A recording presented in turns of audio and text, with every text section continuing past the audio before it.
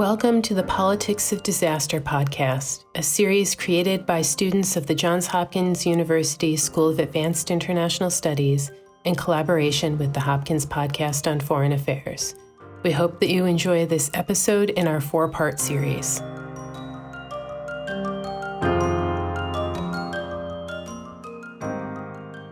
I'm your host, Kevin Chen, and today on this episode, we are joined by two guests, Nisreen Salti and Dan Azy, to discuss the ground-level economic realities in Lebanon and the pre- and post-explosion decisions made by the Lebanese government. Dr. Nisreen Salti is an associate professor in the Department of Economics in the American University of Beirut. She works on development economics and political economy. Her research is on inequality and inequity in resources, access, and outcomes with a focus on health. Her work has appeared in Social Science and Medicine, The Lancet, Tobacco Control, the International Journal for Middle Eastern Studies, and the Journal of Economic Studies, among others. She obtained her PhD in economics from Princeton University in 2006 and a master's in public affairs in 1999.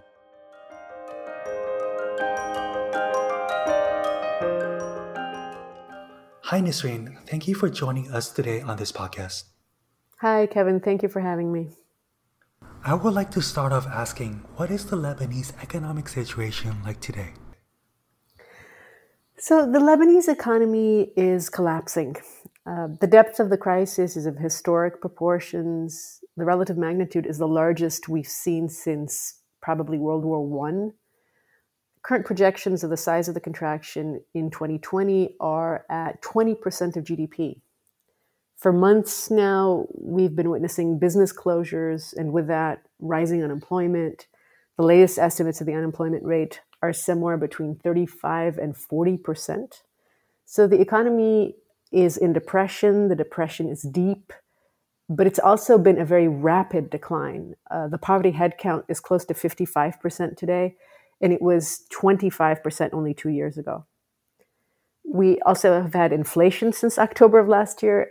In fact, we graduated to hyperinflation last July. We were officially classified by the economist Steve Hanke at Johns Hopkins. So in sum, the textbook diagnosis shows 3 layers of interrelated crises. 1, the country is suffering a balance of payment crisis with demand for the US dollar far exceeding dollar inflows. 2, the country is in a fiscal crisis with an insolvent government and a debt to GDP ratio that is well above its pre-crisis level, so really superlative, along with a growing deficit that is being monetized, so that's only making inflation worse. And 3, the country's in a banking crisis with a loss of confidence with the banking system that's led to an ongoing bank run. And in response to that, there have been ad hoc capital controls, a discounting of deposits at unfavorable exchange rates, and more monetization to provide banks with liquidity, so even more rapid inflation. With the tragedy of the Beirut explosion, we have seen immense economic suffering in Lebanon. However, the economy was already in crisis before the explosion and even before the COVID-19 pandemic. Could you give a brief background of the economy's descent into crisis in late 2019? Yes, certainly. So, the crisis of this magnitude and this depth is not the product of one shock. The economy had been in a slump for years, with growth averaging around less than 0.5%, so 0.4% really of GDP,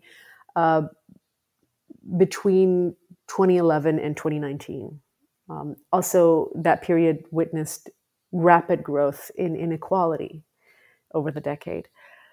So the descent into crisis starts with an economic model that was reliant on dollar inflows, primarily from the Lebanese diaspora, into a banking system that was having to offer an increasingly high interest rate to keep attracting the funds.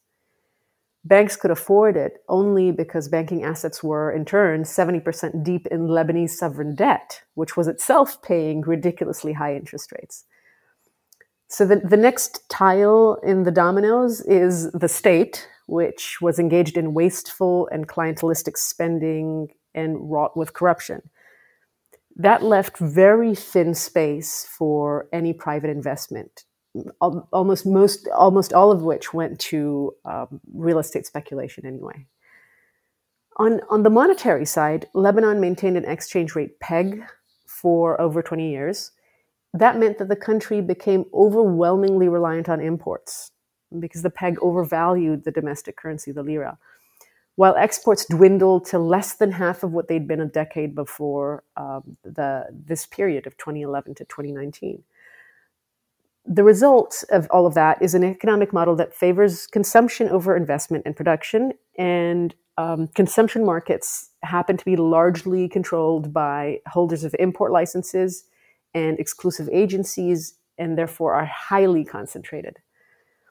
So the economic gears of this model were set to produce an increasingly unequal distribution of incomes, because hand in hand with the close to zero economic growth for a decade, we saw astronomical profits accrue to the banking sector in the 4 to 5 years before the collapse. In fact, recent research indicates that income and wealth inequality in Lebanon far exceeds that in countries like Brazil or South Africa, the sort of canonical examples of inequality that are always given on the global scale. So this is the pre-crisis setup. Gradually, the inflows on which the economy relies slow down as business opportunities atrophy as a result of a decaying infrastructure, a gangrenous corruption, and eventually, when depositors start to worry about the banking system's solvency, the inflows stop altogether, and the house of cards collapses. So what that did in late 2019 is it provokes a bank run. In response to the bank run, there are some discretionary and ad hoc capital controls that are put in place. The exchange rate collapses, and with it emerge multiple parallel rates, unofficial and official, and black market rates. Depositors lose access to their monies. And my sense is, as long as the rules governing capital movements remain opaque and discretionary and arbitrary, I don't think the inflows will recover, which means that the downward spiral looks like it's going to continue.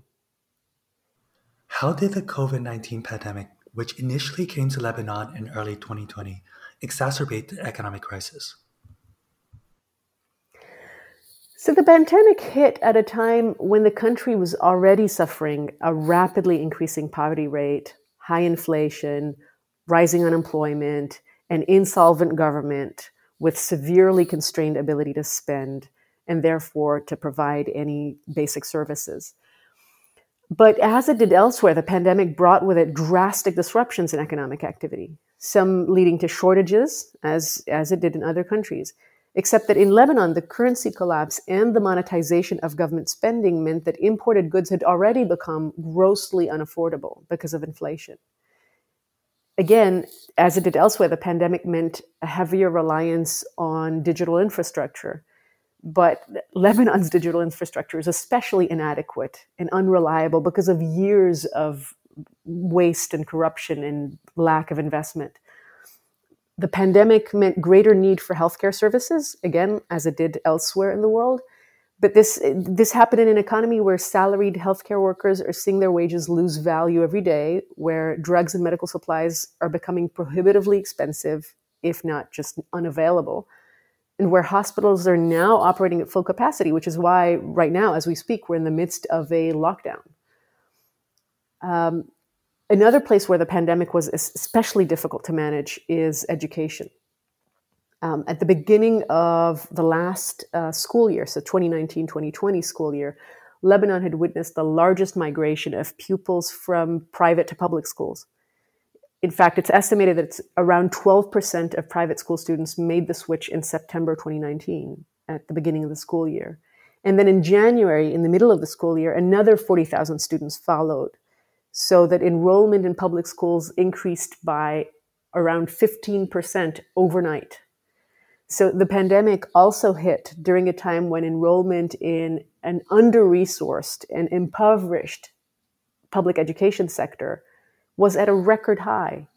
And this in a system that's far less able to adapt to a switch to digital learning or online delivery.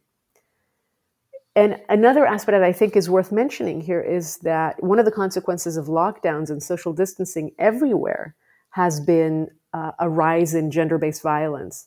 Well, in Lebanon, lockdowns came after months of an economic crisis that was in full swing. And there had already been signs and reports of increased incidents in gender-based violence as early as November 2019, so well before the pandemic. And then on top of that, you add lockdowns and social distancing, and the rise that we see in the reported incidents with internal security forces, with NGOs that work on gender-based violence is absolutely alarming. Adding to the already difficult situation you just described, how did the Beirut explosion affect an economy that the Time magazine has grimly defined as on the brink of collapse, and The Economist has said is slipping towards an economic abyss? So on top of all of these layers of woes and misery came the August 4th explosion at the port. So what has been described as the largest non-nuclear explosion in history. So the geographical distribution of the damage is obviously limited to the area within the shock waves of the blast. And that area is large, but it's self-contained. And so that the destruction on top of the economic and public health crises includes a wide variety of neighborhoods. Some are industrial, some are commercial, some are residential, and they span a wide variety of classes as well. So there's working class neighborhoods, high-end neighborhoods, historic and brand new. So it's a mix. And of course, all of this suffered tremendous damage. In fact, estimates of the size of the physical damage is at around $4.2 billion. But on top of the physical damage, the explosion also led to a disruption of activities and flows, which clearly spreads well beyond the area of physical destruction. And the estimated size of these disruptions in economic flows is on the order of another $3.2 billion. And just to put these in perspective, to scale them, the country's GDP for this year is projected to be around 41 billion. So we're looking at a destruction of value, of resources because of the physical damage that amounts to close to 10% of GDP. And then a disruption of economic flows and activities that's another 8% of GDP. And so that's on top of all the projected contraction that happened before August 4th and that continues. How has the economic and banking crisis affected people's daily lives in Lebanon? So with the ad hoc capital controls, depositors have effectively lost access to their savings. And those whose savings are in Lebanese pounds, as opposed to US dollars, which was another option that you had in the Lebanese banking system. So those with savings Lebanese pounds have seen the value of their inaccessible savings get decimated overnight. The fact that there's been no official government-led crisis management has only perpetuated this feeling of panic and the prolonged bank run that started in October of 2019. It's prolonged it into its second year now. The multiple concurrent exchange rates, some of them official, some semi-official, some black market driven, has deepened the sense of uncertainty, and it's created a massive hurdle to regular business transactions, particularly with external partners, so international trade. The free fall, because of no concerted, centralized crisis management effort, has led to a proliferation of wasteful parallel arrangements, a growing black market, an expanding cash economy, rampant smuggling. The cost of living has shot up. The economy was already overwhelmingly reliant on imports, and now with no access to foreign currency, imports have become prohibitively expensive. The official estimate of the price index of, say, the average food basket has been multiplied by a factor of 5 between September of 2019 and September of 2020. This is according to the Central Administration for Statistics. the average transport cost has increased by 130% during the same period. And this is still we're still in a situation where the central bank is providing its rapidly depleting foreign currency reserves at the official exchange rate. So at the, highly overvalued in favor of the local currency exchange rate. So the central bank is providing its reserves to importers of fuels and of medicines and of basic food supplies. So it's still, in effect, subsidizing essential imports. And once that subsidy stops, because the resources, the foreign currency reserves are depleted, it's not at all clear where consumer prices might head. As you briefly mentioned earlier, there has been a peg of 1,500 Lebanese lira to $1. How has the currency crisis affected this exchange rate and its future outlook? So the currency collapse and the inflationary environment are causing catastrophic income and wealth destruction. So most salaried workers, for instance, in the country are paid in lira, in the local currency, and there have been no adjustments made to salaries. So the purchasing power of their incomes has dropped substantially over the past year. A lot of retirees whose pensions were in lira have also seen the value of their pensions disappear, and they probably have very little or no prospects of earning other incomes at their age. Another segment of the population was also reliant on interest income from savings before the crisis. So that too has stopped.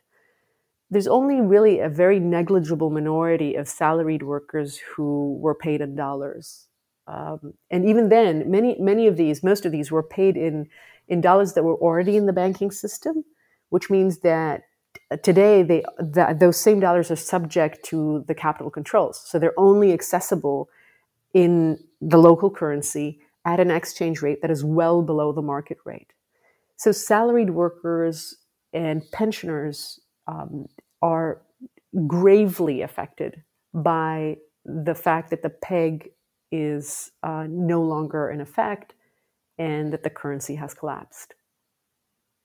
At the same time, the fact that there is no centralized managed crisis leading group or crisis recovery group has meant that instead of trying to cushion the blow or start a recovery, multiple exchange rates are proliferating and all sorts of inefficient and parallel arrangements are in place. Uncertainty has meant that it's very difficult for any individual to protect themselves from further collapse or to insure themselves against other shocks. From my knowledge, a large part of Lebanon's revenue comes from expatriates and has prevented the country from slipping further into an economic collapse.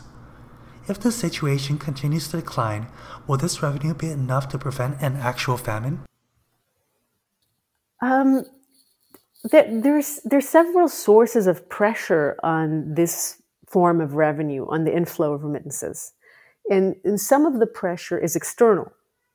So a lot of these remittances come from Lebanese working in Gulf Cooperation Council countries, for instance. And many of these countries are suffering from the slumping oil prices, but also from the general disruptions of the pandemic. In fact, the World Bank has predicted that there'll be a global slowdown in remittances of around 40%. So remittances will slow down at the source, right, wherever it is that they come from, but particularly when they originate from oil-rich countries, as many of the remittances to Lebanon do. But then on the receiving end, there are also hurdles that I think if they persist will likely reduce remittances or prevent the recovery of remittances to the pre-crisis levels. There's a general mistrust of the banking and financial institutions because of the ad hoc measures that they've adopted over the past 14 months. And there are barriers that are being imposed on daily transactions with a move to the cash economy that also are likely to discourage further remittances. There's rising social unrest. There's lawlessness. Both of these are on the rise. They have been since the beginning of the crisis. So I don't see that remittances are a very secure or tight safety net for the future. I think another source of foreign currency inflow into the country could be exports. And there was a general trend to try to look towards exports as one way to start the recovery.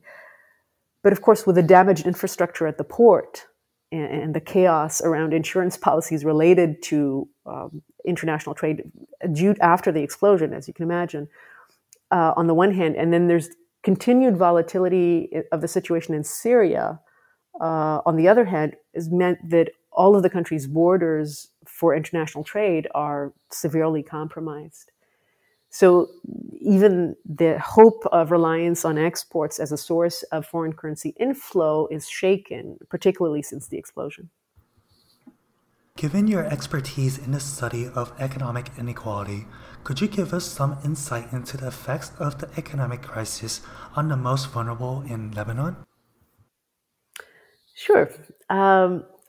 So there are many pre-crisis studies of the socioeconomic situation of particular subpopulations in Lebanon that show that they're especially vulnerable. So refugees and migrant workers and the Lebanese in rural areas and in some provincial cities as well, we already know that many of them suffered multiple layers of deprivation even before the collapse. But now, with an imploding labor market and with hyperinflation, these subpopulations who are already extremely vulnerable before the crisis are even more exposed. So that is what the tripling of the extreme poverty rate that we've seen over the last year is likely capturing. So, we went from something like 8% extreme poverty to close to 23% extreme poverty today. But at the same time, the poverty rate has also doubled. The general poverty rate, not the extreme poverty rate. So this is a result of large swaths of the middle class being pushed below the poverty line as real wages and pensions dissipate and lifetime savings get liquidated. This is a class that is worst hit by this continued practice of what we're calling lirification. So the transformation of savings and dollar deposits into lira, into the local currency at unfavorable rates, which is effectively shifting the burden of debt reduction to small depositors. So the nature of the crisis has meant that a larger burden is falling on salaried workers than on the self-employed, on the elderly, who tend to be pensioners or to rely on remittances, on the unemployed, because the labor market is practically imploding, on women, in addition to the groups that are traditionally, even from before the crisis, identified as more economically or socioeconomically vulnerable and deprived. Meanwhile, with the absence of any centralized crisis management and with the delegation of authority to banks to decide on the measures and restrictions on financial flows, bank shareholders have been given free rein to shield themselves and their astronomical profits from the last decade from any of these losses. So there's been an unequal and regressive apportioning of the loss in sort of an ad hoc basis over the last 14 months. That is entirely immoral, completely unethical, completely unjust, and clearly leading to further and further inequality, as the poverty rate already shows, of going from 25 to 55% in 2 years. But on top of being unjust or unethical, this regressive distribution of losses is also terribly inefficient, right? Because this is only going to reduce bank losses very, very slowly, by delegating them on to small and medium depositors. And as it does that, it's going to continue to drag the whole economy into the gutter and continue the slow spiral downward as long as no comprehensive crisis management plan is put in place so that these practices are no longer tolerated. Well, Nisreen, thank you for your insights today. I think it is important to keep your comments in mind as Lebanon moves forward after this economic crisis, COVID 19, and explosion. We are glad to have you on this podcast. Thank you. Thank you, Kevin, for your questions, and thank you for the opportunity to be on this podcast.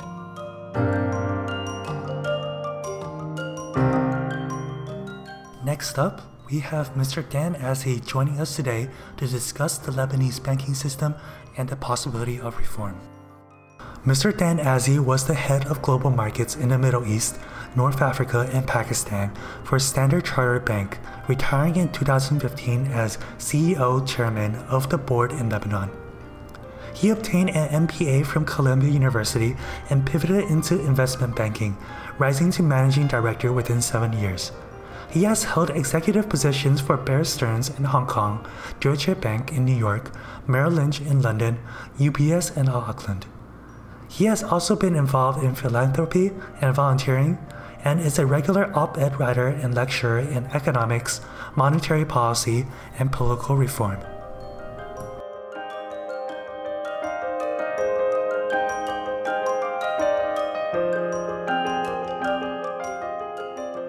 Hi, Dan. It's wonderful to have you on this podcast.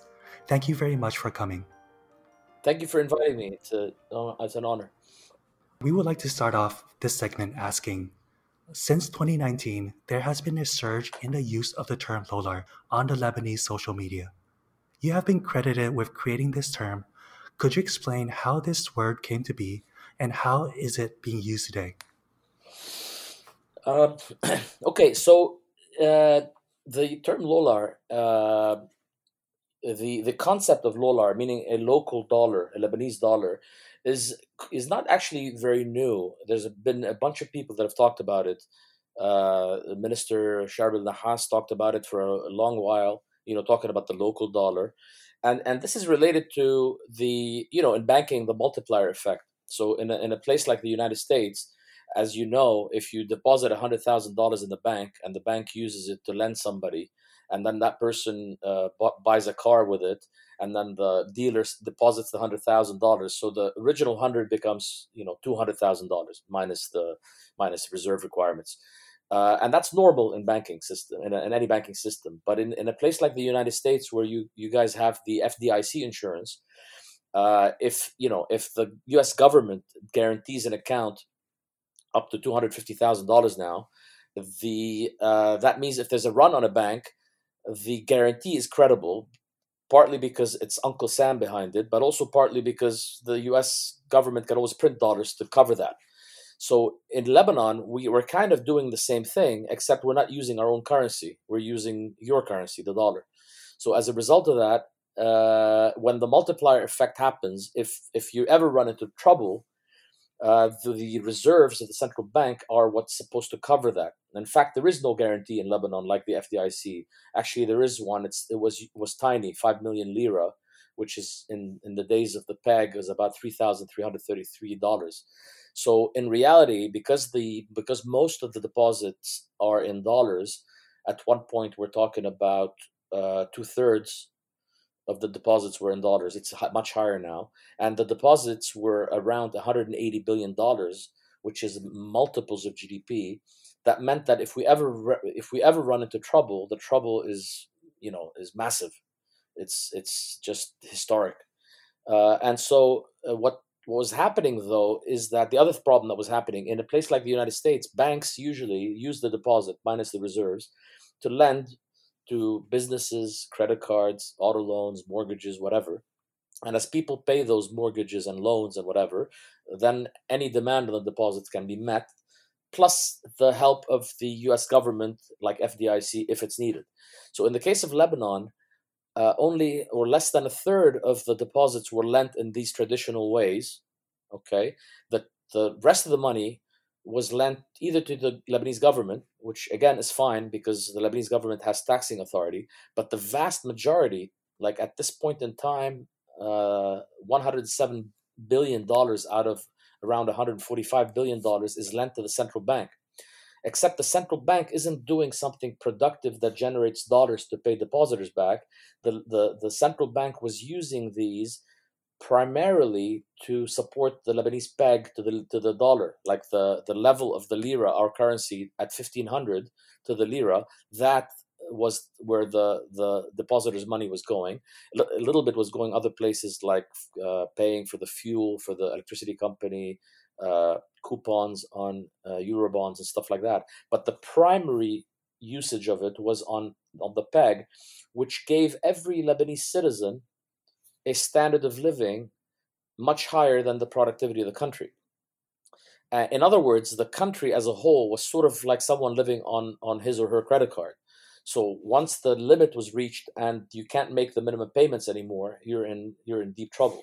That's kind of what happened. So when the Lolar term came up, and a friend of mine kind of came up with the term. So I came up with the concept in an article in, I think, August of 2019, where I basically made a statement, and in 2018 as well, I made a statement that deposits were gone, and I sort of predicted that there was capital controls going to come, people can't withdraw their money anymore, and that the local dollars were only going to be used locally, and you can't buy a car because a car is you're able to ship the car and sell it in Dubai, so you don't have to take the Lebanese dollar, which is basically monopoly money, and therefore the only usage for the Lebanese dollar or the lolar would be in local transactions for stuff that can't be shipped and sold somewhere else, such as real estate.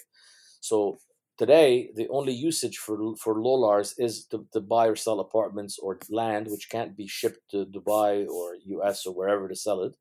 And as a result of that, you see a disparity in pricing. So if you can buy an apartment for 3 million lolars, or if you pay cash, you'll buy the same apartment for $1 million US. If you pay cash or in an account outside Lebanon, in other words, real dollars. So that's sort of the effect of this thing. In your opinion, what effect would a floating currency have in Lebanon given the current circumstances? Okay, so it depends. If the problem with the currency, with the floating currency today, is the fact that we have a negative balance of payment. That's sort of what I was saying before on the fact that the peg overvalued the currency and gave a typical Lebanese a much higher buying power than the country's productivity, which meant we were incentivized to buy nice stuff, the latest iPhone every year, new cars every 2-3 years, vacations in Cyprus, Turkey, Greece, Europe, anywhere. So this meant that there were more dollars leaving the country than coming in. So obviously, the lira would, if it wasn't supported, it would collapse. So the only way that the lira stops collapsing is if this balance of payment becomes zero. Either we start making stuff, that we sell to the outside world, whatever that is, or if we start getting more money coming in. More money coming in, or we go on a diet and have less money coming out. Okay, going on a diet means you don't change your car every 3 years; you change it every 10 years. You don't buy a Cadillac Escalade; you buy a Kia, and so on. That type of adjustment in lifestyle. We have hundreds of thousands, for example, of foreign workers, domestic helpers, construction workers, etc. Blue collar, cheaper labor from countries that from other countries. It's sort of like if you imagine in the United States, you have a minimum wage of $15 an hour, yet you allow people to come in from Mexico, for example, and take jobs for $3 an hour. So in Lebanon, we have a minimum wage, but it applies to Lebanese there, but it doesn't preclude somebody from bringing in somebody else from the outside for a cheaper salary. And of course, that person is coming in because they want to send money home to their country. So this is all dollars flowing out. So if we get to a stage where the balance of payment is flat, then the lira stabilizes. In my opinion, a floating rate is a good thing, because it's like when you enter shops today and they take your temperature to see if you have corona, right? So the peg was a way to suppress the fact that our temperature was getting very high and we had a very bad fever and we were sick. So if the currency is collapsing, that's an indicator that, hey, we got a problem, we got to do something about it. So there's two factors today that are affecting the currency, or putting pressure on the currency. One is that the balance of payment is still negative, and the second one is the fact that the central bank is printing lira to pay off salaries because the tax revenue is not enough. And the most important factor is probably the fact that he's printing lira to pay off the dollar deposits owed to the depositors, because the dollar reserves or the dollar deposits have all been consumed on the peg in the past years. How has the blast affected the economic situation in Peru and Lebanon? It was just the icing on the cake, I guess. It was the last thing we needed. So we had a major economic and monetary problem, which is the fact that we have about a hole of about $100 billion on a country whose GDP today might be, maybe it used to be 60 billion last year. It's probably less than half that today. So that's a massive amount of losses in the banking sector. That's the bad news. The good news is that those losses are what I call man-made or virtual, in the sense that, the example I like to give is, if somebody stabbed me, that's a real problem, and that has to be solved in a real way. You gotta take out the dagger, you gotta stitch my wound, you gotta clean it, you gotta put me in the ICU, etc. Right? And that problem is the same whether it happened today or 6,000 years ago. But if I told you that you have $1 million in the bank and you lost, say, $500,000, that's what I call a man-made problem. Like if I told you 6,000 years ago that you lost $1 million in the bank, you'd be like, "What's a bank? What's $1 million?" Right? I wouldn't have to define what's a stabbing of a dagger. So up until the port explosion, our problem was man-made or virtual, which meant that the solution can be drawn on a board. You can't solve a stabbing on a board. You gotta do stuff. You need a surgeon. So our problem in Lebanon was all virtual or man-made up until the port explosion. The port explosion is a real problem because the port disappeared, the grain silos disappeared. You got to rebuild all that stuff. That's so both problems require dollars, but one of them is more theoretical. The other one is more practical. So in other words, it just added to it. It added to the triage of how you would spend any foreign aid that would come in, or even local resources. We have been talking about a dire economic situation which has worsened with the pandemic and the blast. Lebanon had requested the International Monetary Fund's assistance as early as May. As of now, negotiations have stalled around the conditionality of that loan. What do you make of the possibility of this IMF bailout program and its conditions? Well, it's pretty clear that the international community, and this has been stated by many participants, including the French, the U.S. ambassador, the U.S. Secretary of State, etc., that this time around, I mean, in the past we've been used to getting foreign aid with the fact like here's some money, go reform, and our political leadership would be like, sure, wink, wink, and they would take off, and the money would be wasted. This time around, they're asking for preconditions to the aid, and some of the stuff is quite concrete, quite quantifiable, like the forensic audit, for example, of the central bank. So there's $107 billion owed by the central bank to the banks, and one of the prerequisites seems to be by the international community, meaning the Europeans or the donors to the IMF, the United States, France, the EU, IMF. Everybody's asked, saying, we want the forensic audit of the central bank. We want to know what you did with $107 billion. And it seems there's been a lot of pushback by the political leadership in the country, which leads me to believe that the request for a forensic audit was well placed, and it means that there are some skeletons hidden that this thing might uncover. In any event, it seems the international community, and I hope they are serious about this, are not going to give us aid until we do what's called reforms. The problem with the word reforms, it's very abstract. In my opinion, the forensic audit is the first practical manifestation of this abstract concept. And it opens the doors to further reform, real reform.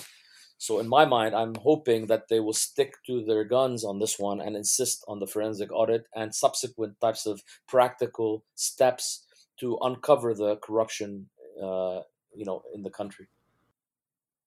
After the Beirut explosion, the IMF sent out a statement suggesting 4 reforms Lebanon should focus on, such as to restore the solvency of public finances, to place temporary safeguards to avoid continued capital outflows, to reduce the protracted losses in many state-owned enterprises, and to expand the social security net to protect the most vulnerable.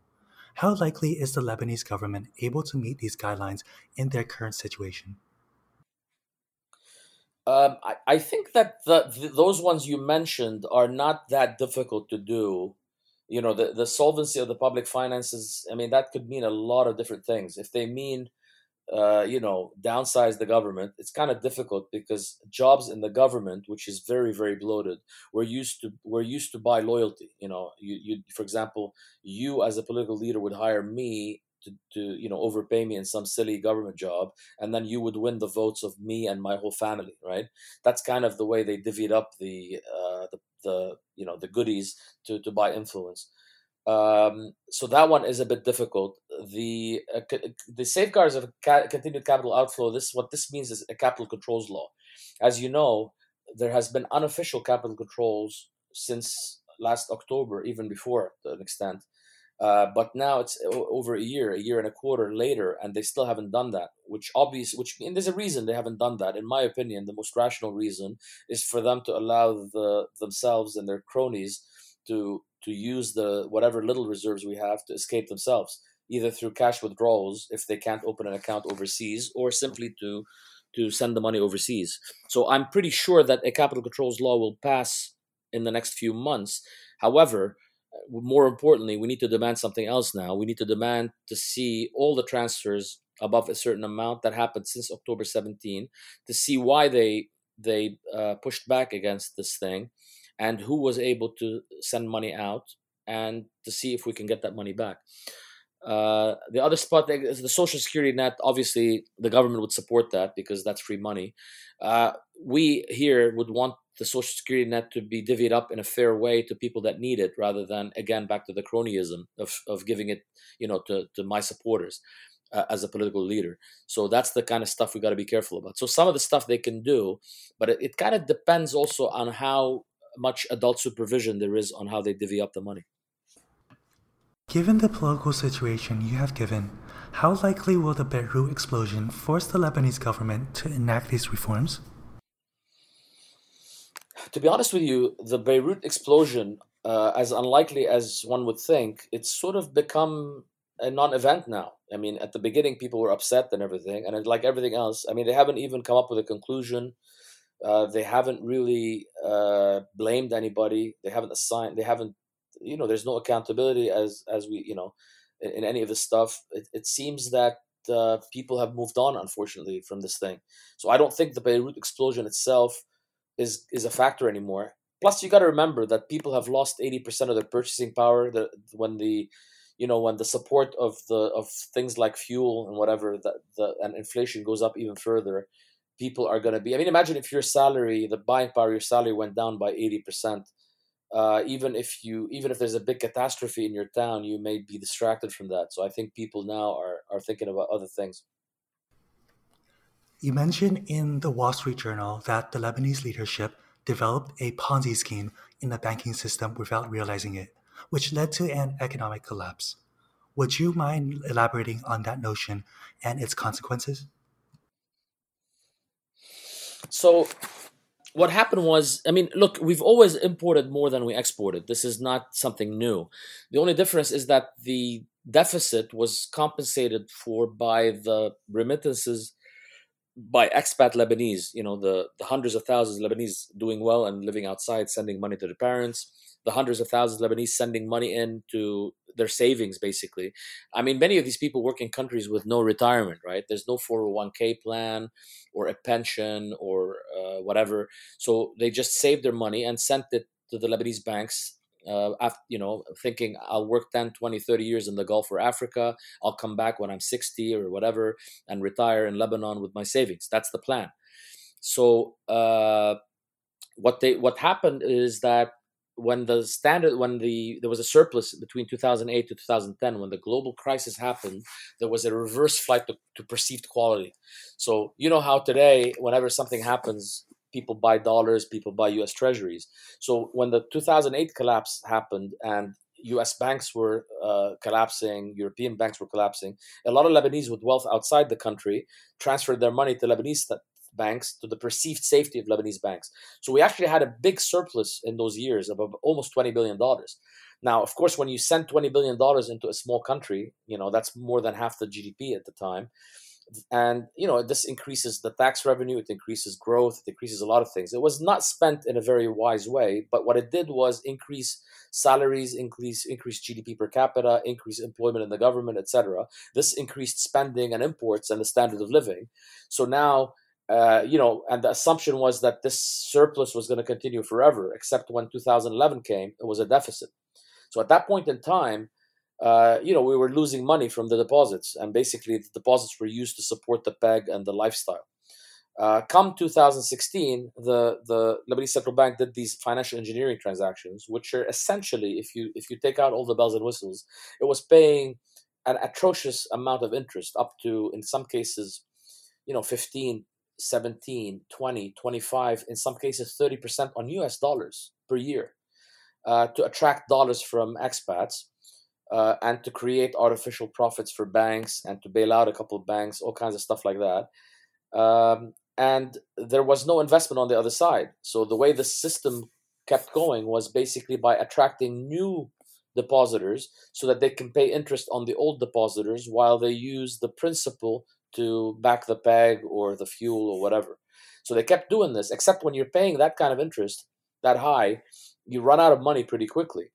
So at some point, so that's the Ponzi part. The Ponzi part was the fact that we attracted money from the diaspora, and we didn't invest it in something that produces a rate of return that's higher than what we're paying. What we did with it, we just spent it, and then we just got a new guy to cover for the old guy, and we kept doing this until the Ponzi stopped working, and that's when the whole system collapsed. What reforms are necessary to prevent the continuation of the system, and what it would take for them to put it into place? I think that here we can go back to my old premise about the man-made problems versus real problems. When you look at the situation in Lebanon, the $100 billion hole, it's actually technically pretty simple. It's not like the war days where you had to take out the mines and you had to construct the downtown and the whole country was destroyed. In this case, the whole problem is the fact that we have $115 billion in US dollars claims in the banking system, and in fact a total amount of $140 billion in claims against real dollars, the reserves of about $18 billion. So we have 115 billion that are all chasing the 18 billion or 17 billion that the central bank has. So the multimillionaire, the guy with $100 million, wants part of that money to buy his new yacht or the new Bentley. But the guy with $100,000 wants that money as well to send his daughter to study at Johns Hopkins. Both of them are competing for the same dollar. But also, you've got the importer of gasoline or diesel into the country to light up the electricity and all that. He or she also wants a part of the reserves or the 17 billion. So clearly, there's just too many claims against this pot of reserves. So when you look at it, the solution is very simple. Either we got by some magic wand, we got to increase the reserves to equal the claims, or we got to reduce the claims to equal the reserves, or at least small enough where you can't tell the difference, that you don't have all of the money, right? And the way to do that is really about distribution of losses. Now, the good news, usually, a lot of universities like yourselves would talk about inequality and the Gini coefficient and all that, right? So in Lebanon, our Gini coefficient is pretty bad. Our inequality is pretty high. Usually that's bad news. In this case, it's good news, because remember the deposits I told you about back when they were almost 180 billion? Well, more than half of those, 90 billion, were owned by 6,000 people.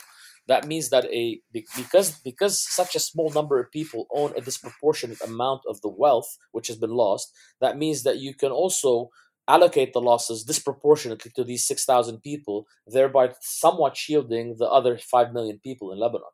So that's really the key to the solution. The key to the solution is then an equitable distribution of losses to the people that were, to the richest folks that were earning the Ponzi interest way higher than Bernie Madoff, by the way.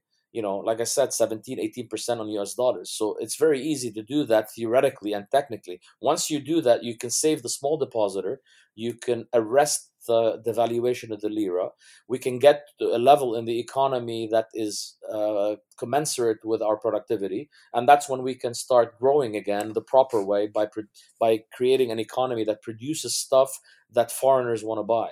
Basically, and so the first step is allocate the losses so that we stop the bleeding.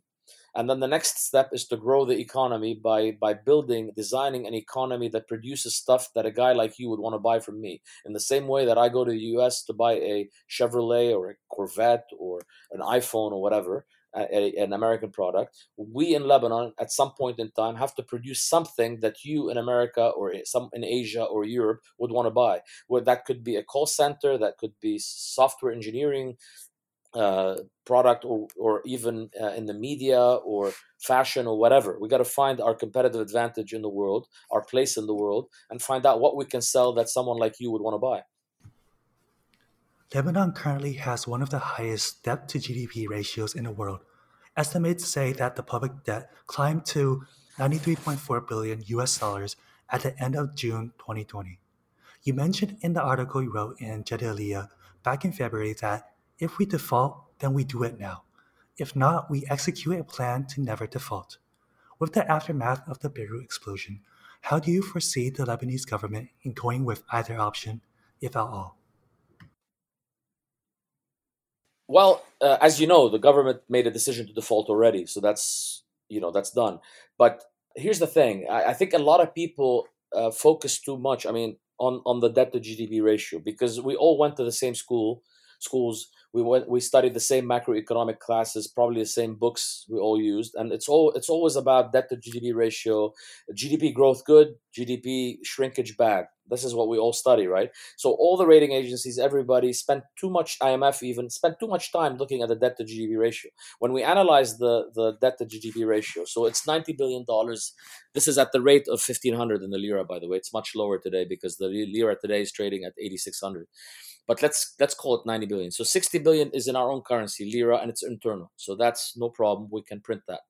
That leaves $30 billion in US dollars. So that's the debt. And then in that $30 billion, last year at this time, we had maybe between 5 and 10 billion that was foreign owned. The rest was internal. Even today, after the banks, let's just say, did a bit of a boo-boo by selling it to the foreigners right before the default, foreign held debt is less than $15 billion. So a restructuring of that debt today would cost, let's say we pay 30 cents on the dollar. That means what we owe foreigners is $5 billion spread over 20 years. That's $250 million a year. It's not a big deal in the grand scheme of things. So debt to GDP ratio, in my mind, is not the main problem. Well, the main problem is the $107 billion in debt, which is with the central bank. That's the part that everybody didn't see, and everybody was focusing on the 90 billion on the government side, but they didn't look at the 110 billion with the central bank. That's what caused this whole thing to implode, in my opinion. So, and that one, we talked about it before. In reality, if the foreign debt can be covered with 5 billion in a restructuring, and then small deposits can cost us maybe 2 or 3 billion. If we look at the reserves, we got 18 billion in cash, we got 18 billion in gold. That's 36 billion. So in reality, we have something like $35 billion in liquid assets in a GDP of less than $20 billion. In other words, we're a rich country. I mean, there is no amount of aid, IMF or otherwise, that will even match that. So the trick here, if we can allocate the losses, that means we can use that $35 billion, again, assuming that it's not run by these incompetent, corrupt officials. We can use the $35 billion to start lending in ways not like we did before, lending me to buy a brand new imported car, or to do a plastic surgery, or to take a vacation in Cyprus, or buy a new iPhone, or all that other stupid type of lending we used to do. If we use that lending to fund startups that create imports that people want to buy, or even lending to buy a cow. I mean, a cow. It's collateralized, plus it produces milk that can feed the country. If we change the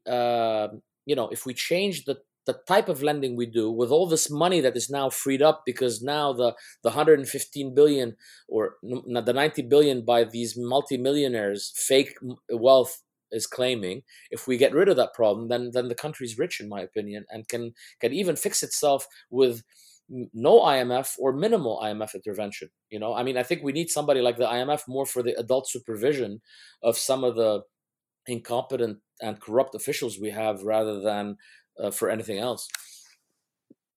We appreciate the insights you've given us today. This is information that we will take with us as Beirut's economy moves forward with the disasters she has experienced this year. Thank you so much for your time, and thank you so much for coming to the podcast today. Thank you, sir. Have a nice day. This episode is put together by Clara Artoni, Luke Scheidemeyer, Kevin Chen, Sarah Parkinson, and the editors on the podcast of Foreign Affairs team.